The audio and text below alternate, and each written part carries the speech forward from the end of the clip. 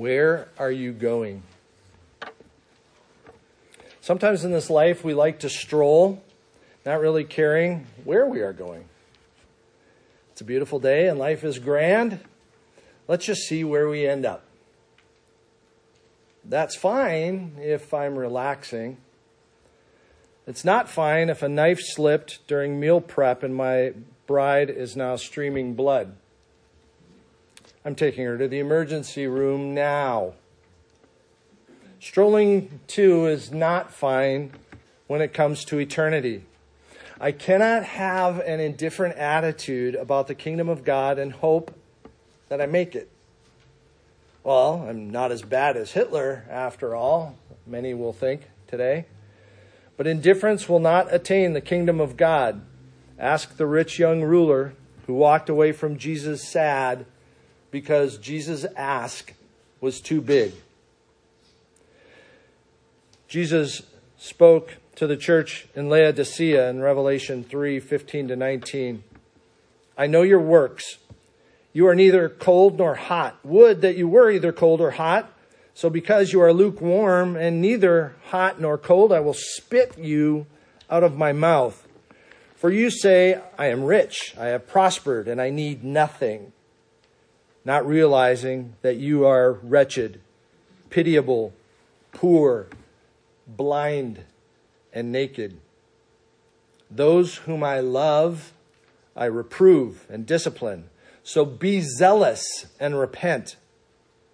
And so I ask you, where are you going? This year, as God grants me the opportunity to preach, we will examine the journey of the Christian life. Where are we going? Where are we walking? Are we walking with a purpose?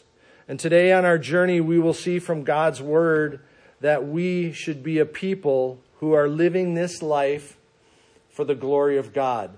I am not going to anchor in a single passage. I'm going to be all over. I've provided notes out there if you're going, man, I couldn't keep up, and I want to know what those passages are. They're all on the sheet of paper on the stand outside the door. As we prep to hear the word of God, let's bow our hearts and minds before him. God, every opinion in this room is meaningless if it does not parallel, if it does not walk in stride with your word. So I beg even now today that you would guard our hearts and our minds, that we would hear the word of truth. God, that you would guard my lips, that you would be honored and made much of here in this place, that we would be a people who have seen God, that they would know we have been with you in worship here today. We beg this in Jesus' name. Amen. The first and most important thing, really in everything, is God's glory. God's glory must be preeminent above all other things, and God's word makes that plain to us. In Isaiah 42, verse 8, God speaks and says, I am the Lord, that is my name, my glory I give to no other. So before we get any further, it's like, okay, well, what is God's glory? When we think of glory, I hope our minds go to something bright and shining, something beautiful, for indeed it is. One saint has declared that it is the manifestation of all his attributes. It is that which can be known, that which is apparent of all his attributes.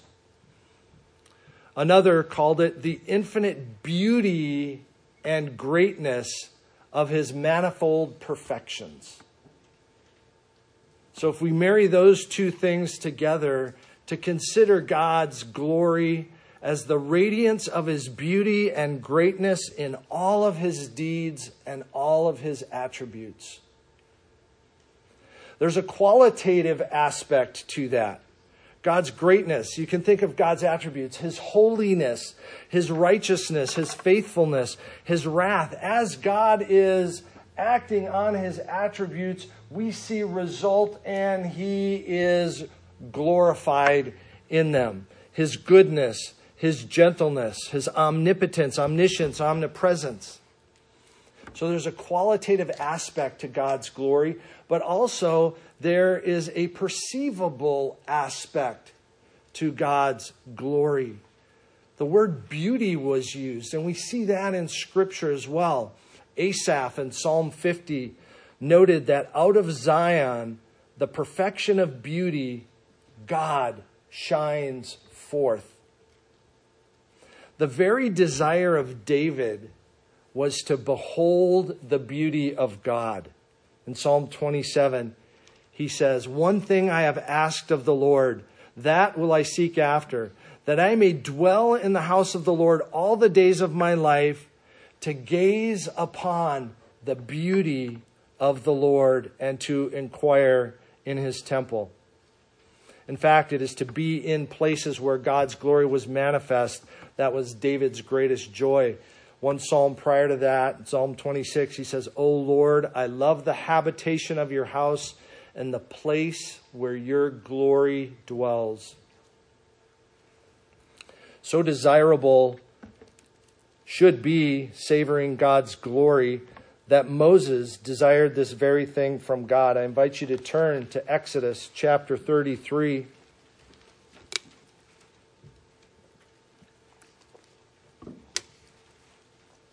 Few human souls have had encounters with the living God like Moses did.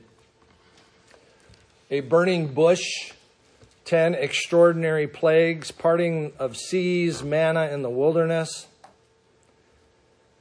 And yet he had so intimate a relationship with God that in Exodus 33, verse 11, it says that the Lord used to speak to Moses as a man speaks to a friend. And whoever it was that wrote the prologue, the very end of Deuteronomy in chapter 34, verse 10, they state that Moses knew the Lord face to face. And yet Moses wanted more. Here in Exodus chapter 33, there was a threat that God was not going to go with them into the promised land because of Israel's rebellion. And Moses was like, no. He's like, well, please don't. And begs the Lord not to abandon them. In 33 verse 16, he says, "How shall it be known that I have found favor in your sight, I and your people? Is it not in your going with us, so that we are distinct, I and your people, from every other people on the face of the earth?" Your going with us shows that we're not like everybody else. You are our God. And so he begs that God would go along. In verse 17, the Lord said to Moses, "This very thing that you have spoken, I will do, for you have found favor in my sight, and I know you by name." And so here in this extraordinarily intimate moment, Moses grasps for all of it. Verse 18, Moses said, "Please show me your glory. Show me your glory." This wasn't selfish. For him to say, "Let me see you in all of your beauty. Let me savor all of your radiance." Is it a selfish thing to hear a great song and wish you could hear the whole concert? Or hear a snippet of music and go, "Oh, I would love to hear the whole of the thing"? Is it a selfish thing to see a photo of the Alps if you are a skier and go, "Oh, what I would give to ski those slopes and to be there and to savor it"? Moses desired a good thing. The problem is that none of us in our earthly state can fathom the fullness of God's glory. And God says that very thing to him in verse 20. He said, "You cannot see my face, for man shall not see me and live."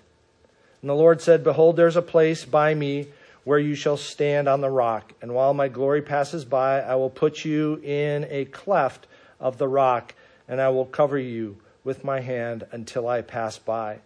Then I will take away my hand, and you shall see my back, but my face you shall not see.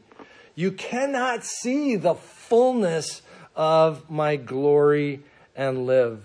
And so magnificent was this experience for Moses that when he came down from the mountain, he glowed. His face shone. In chapter 34, near the end, verses 29 to 30, it says, when Moses came down from Mount Sinai with the 2 tablets of the testimony in his hand, as he came down from the mountain, Moses did not know that the skin of his face shone because he had been talking with God. Aaron and all the people of Israel saw Moses, and behold, the skin of his face shone, and they were afraid to come near him. So extraordinary are the manifestations of God's glory that when Isaiah saw the Lord in his throne room in a vision in Isaiah 6:5, Isaiah said, "Woe is me, for I am lost, for I am a man of unclean lips, and I dwell in the midst of a people of unclean lips. For my eyes have seen the King, the Lord of hosts." The glory of God was also evident in God the Son as he walked in human flesh. Certainly we know this in the episode of the Transfiguration, where Peter, James, and John accompany Christ up the mountainside, and Moses and Elijah appear to him, and God speaks from heaven and says, "This is my beloved Son, in whom I am well pleased." And there, afterwards, Jesus' face and garments shone like the sun. And we go, oh, that's an amazing supernatural event. But it wasn't just in moments like that. John, in his gospel, at the opening of his gospel, chapter 1, verse 14, says, "The Word became flesh and dwelt among us." He lived with us. And as he lived with us, he continues, "We have seen his glory. Glory as of the only Son from the Father, full of grace and truth." In chapter 2 and verse 11, the wedding at Cana takes place, and John narrates to us that Jesus turning water into wine at Cana was the first of his signs and manifested his glory. His miracles, his signs pointed to his glory. Now, Jesus was not surprised at his glory. You might think of Spider-Man when he got all of his superpowers, like, whoa, this is crazy. That stuff can shoot and strength and the like. But Jesus' glory was inherent to him. To shine on the mountain was not a thing, was not a surprise nor startling to him. He was aware of the fullness of his glory. In his final prayer with his disciples the night before his execution, in John 17:5, Jesus prays, "And now, Father, glorify me in your own presence with the glory that I had with you before the world existed." And he goes on, not just merely for his glory. At the end of his prayer, he says, "Father, I desire that they also, whom you have given me, my disciples, my people, my sheep, may be with me where I am to see my glory." Jesus desired that we would see his glory. Glory that you have given me because you loved me before the foundation of the world. This is not a selfish thing. This is the best thing. If God and his glory are supreme in the cosmos, that seems to be very clear. It would be absolutely wrong for God to put anything above his glory. If anything else had a higher place or motivated God, even for God then, that would be idolatry. And he couldn't do it. all is for God's glory. So the second point here is then it should not surprise us that creation glorifies God. Creation is for the glory of God, the earth and the fullness thereof. Psalm 8, verses 1 through 4, David recognizes this probably more than any other in the Psalms. He says, O Lord, our Lord, how majestic is your name in all the earth. You have set your glory above the heavens, and out of the mouth of babes and infants you have established strength because of your foes, to still the enemy and the avenger. When I look at your heavens, the work of your fingers, the moon and the stars, which you have set in place, what is man that you are mindful of him, and the Son of Man that you care for him? The two Psalms that we read at the start of the service and the middle of the service spoke of the glory of God, the testimonies to the glory of God. Isaiah in chapter 6, before he says, woe is me, he hears the seraphim talking to each other, saying, holy, holy, holy is the Lord of hosts. The whole earth is full of his glory. That's now. That's present, even in the fallen world. Habakkuk notes that glory is going to continue to the end, for the earth will be filled with the knowledge of the glory of the Lord as waters cover the sea. I mean, so obvious will be the glory of the Lord, the knowledge of the glory of the Lord. It will be as water on the ocean. And we know that man sees God's glory. God tells us this in Romans chapter 1. He notes that the wrath of God is revealed from heaven against all ungodliness and unrighteousness of men who by their unrighteousness suppress the truth. For what can be known about God, his glory, is plain to them because God has shown it to them. For his invisible attributes, namely his eternal power, his divine nature, have been clearly perceived ever since the creation of the world in the things that have been made, so that they are without excuse. Here's the deal.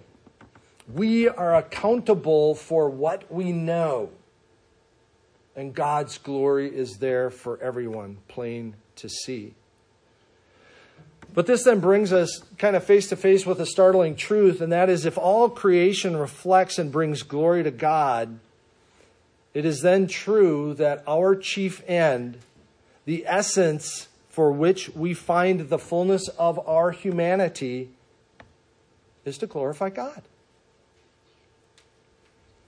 We are, after all, his image bearers. I mean, what in all creation would most naturally bring God glory than those who bear his image? And it is an echoing call for us throughout the Word of God. We are created for this very purpose, and God tells us so. In Isaiah 43, verses 6 and 7, God says, I will say to the north, give up, and to the south, do not withhold. Bring my sons from afar and my daughters from the end of the earth, everyone who is called by my name, whom I created for my glory, whom I formed and made. David says this very thing to all those in 1 Chronicles 16. He says, ascribe to the Lord the glory due his name. Give to him, reckon to him the glory that is due his name. That is what we are to do. Bring him an offering and come before him. Worship the Lord in the splendor of holiness. But we do not do that just with our lips. We do that with our bodies as well. We read this morning in Adult Sunday School in 1 Corinthians chapter 6, verse 20, that we are to glorify God with our bodies. And you might think, oh, I'm going to have to do something really righteous and spiritual to glorify God in my body. And he goes, no. Paul continues in 1 Corinthians chapter 10, verse 31. He says, whether you eat or drink or whatever you do, do all to the glory of God. My eating is for God's pleasure. My drinking, same. God intends to be glorified in the mundane of our lives. But God is also glorified in the horrors that come upon us as well. In John chapter 11, we have the story of Lazarus' death. And Jesus says something extraordinary before he goes and raises him from the dead.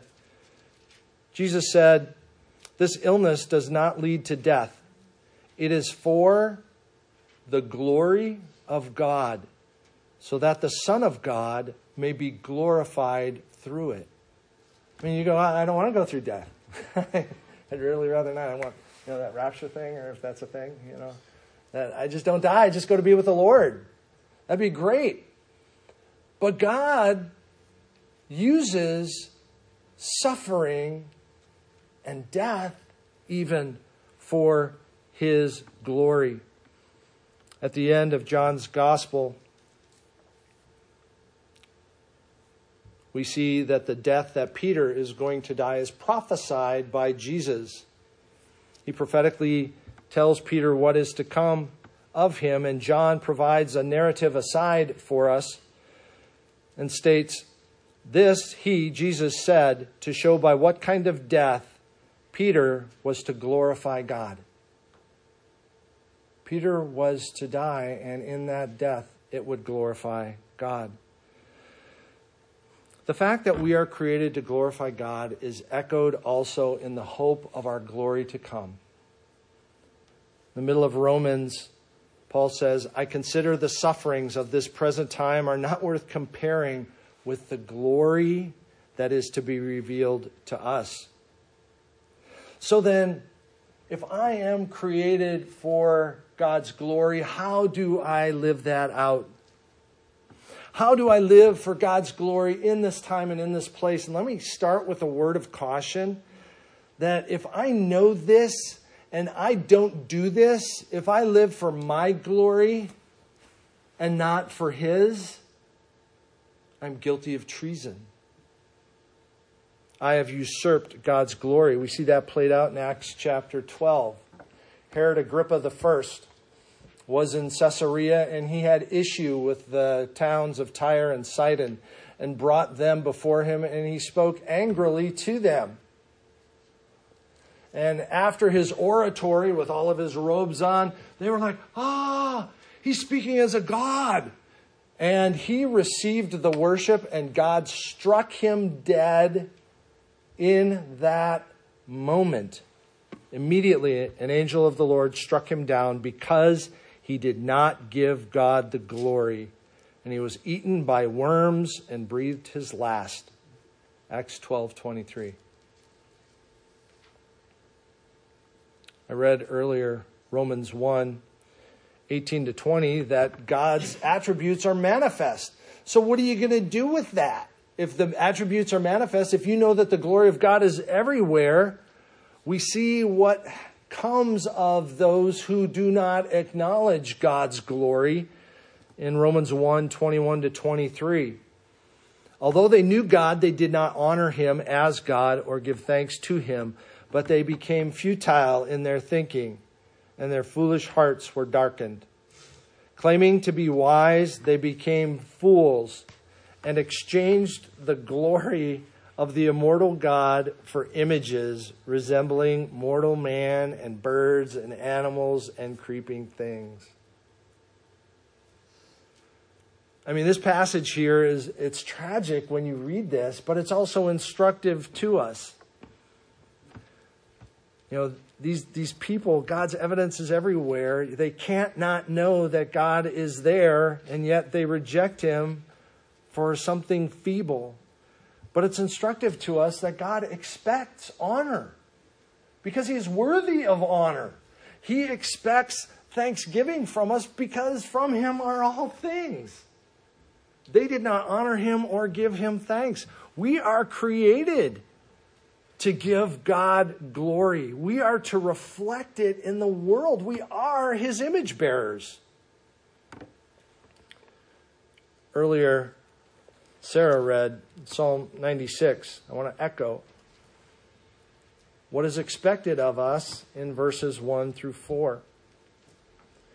Sing to the Lord a new song. Sing to the Lord, all the earth. Sing to the Lord, bless his name.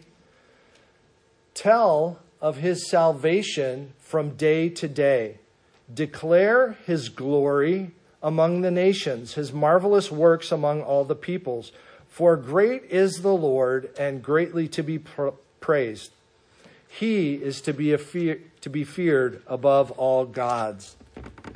So how might I honor God in my day to day? How might I give him glory? And really, read Scripture. I mean, to be obedient to what God calls us to is to bring him glory. To love my wife, for a wife to respect her husband, to train up our children, to honor your boss, the police, and the president. These things glorify God when we do it for him.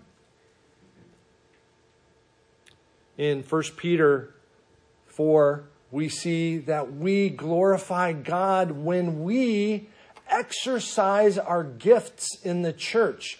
When we live as the church, when we do the one another's in the church, we bring glory to God. Peter writes this. He says, the end of all things is at hand. Therefore, be self-controlled and sober-minded for the sake of your prayers. Above all, keep on loving one another earnestly, since love covers a multitude of sins. Show hospitality to one another without grumbling.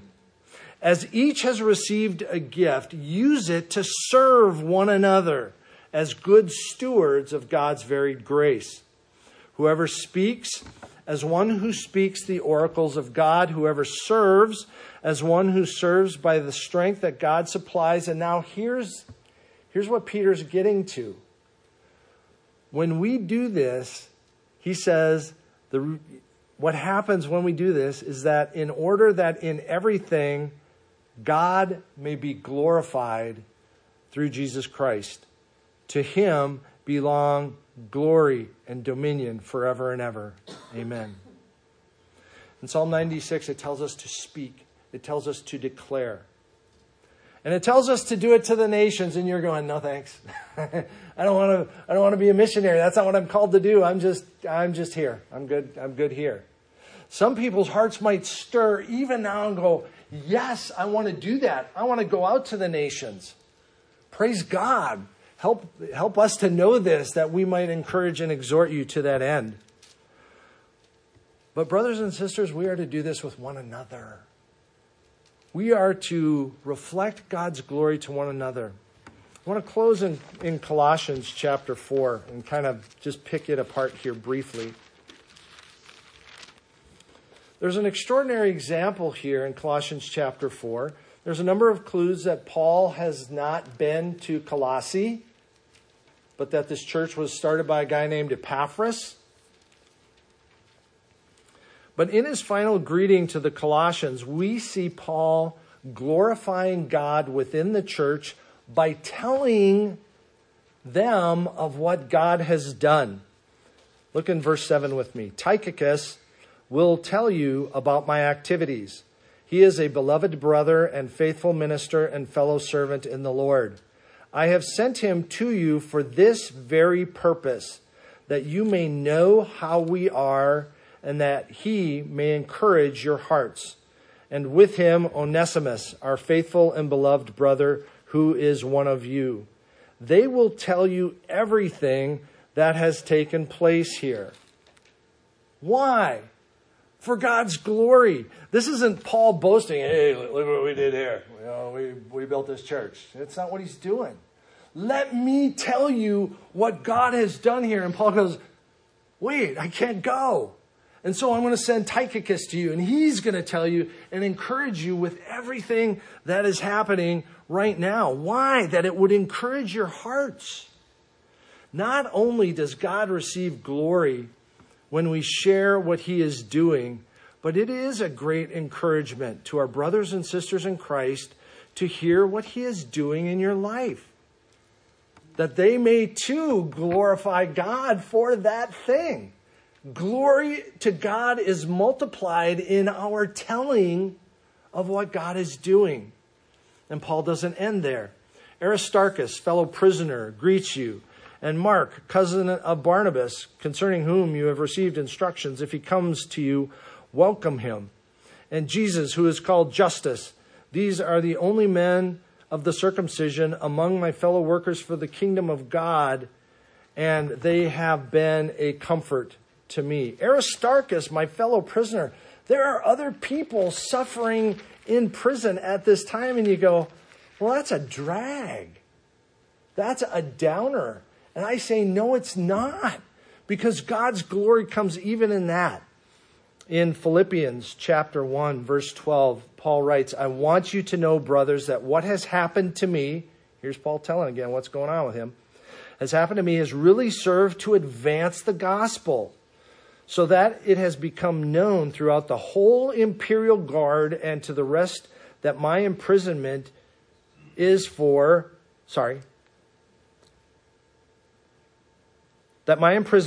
Christ. And most of the brothers, having become confident in the Lord by my imprisonment, are much more bold to speak the word without fear. So Paul's telling them, hey, don't feel like my imprisonment's a downer. The whole guard knows about the gospel now because of this. And oh, by the way, because the saints around me know this, because I have shared this with them, they are now all the more bold to speak the truth of the gospel. Paul closes in the letter to Colossae, speaking of Epaphras, who is one of you, a servant of Christ, greets you, always struggling. What's Epaphras doing? He's always struggling on your behalf in his prayers, that you may stand mature and fully assured in all the will of God. I bear him witness that he has worked hard for you and for those in Laodicea and Hierapolis. Your guy's been a blessing to me.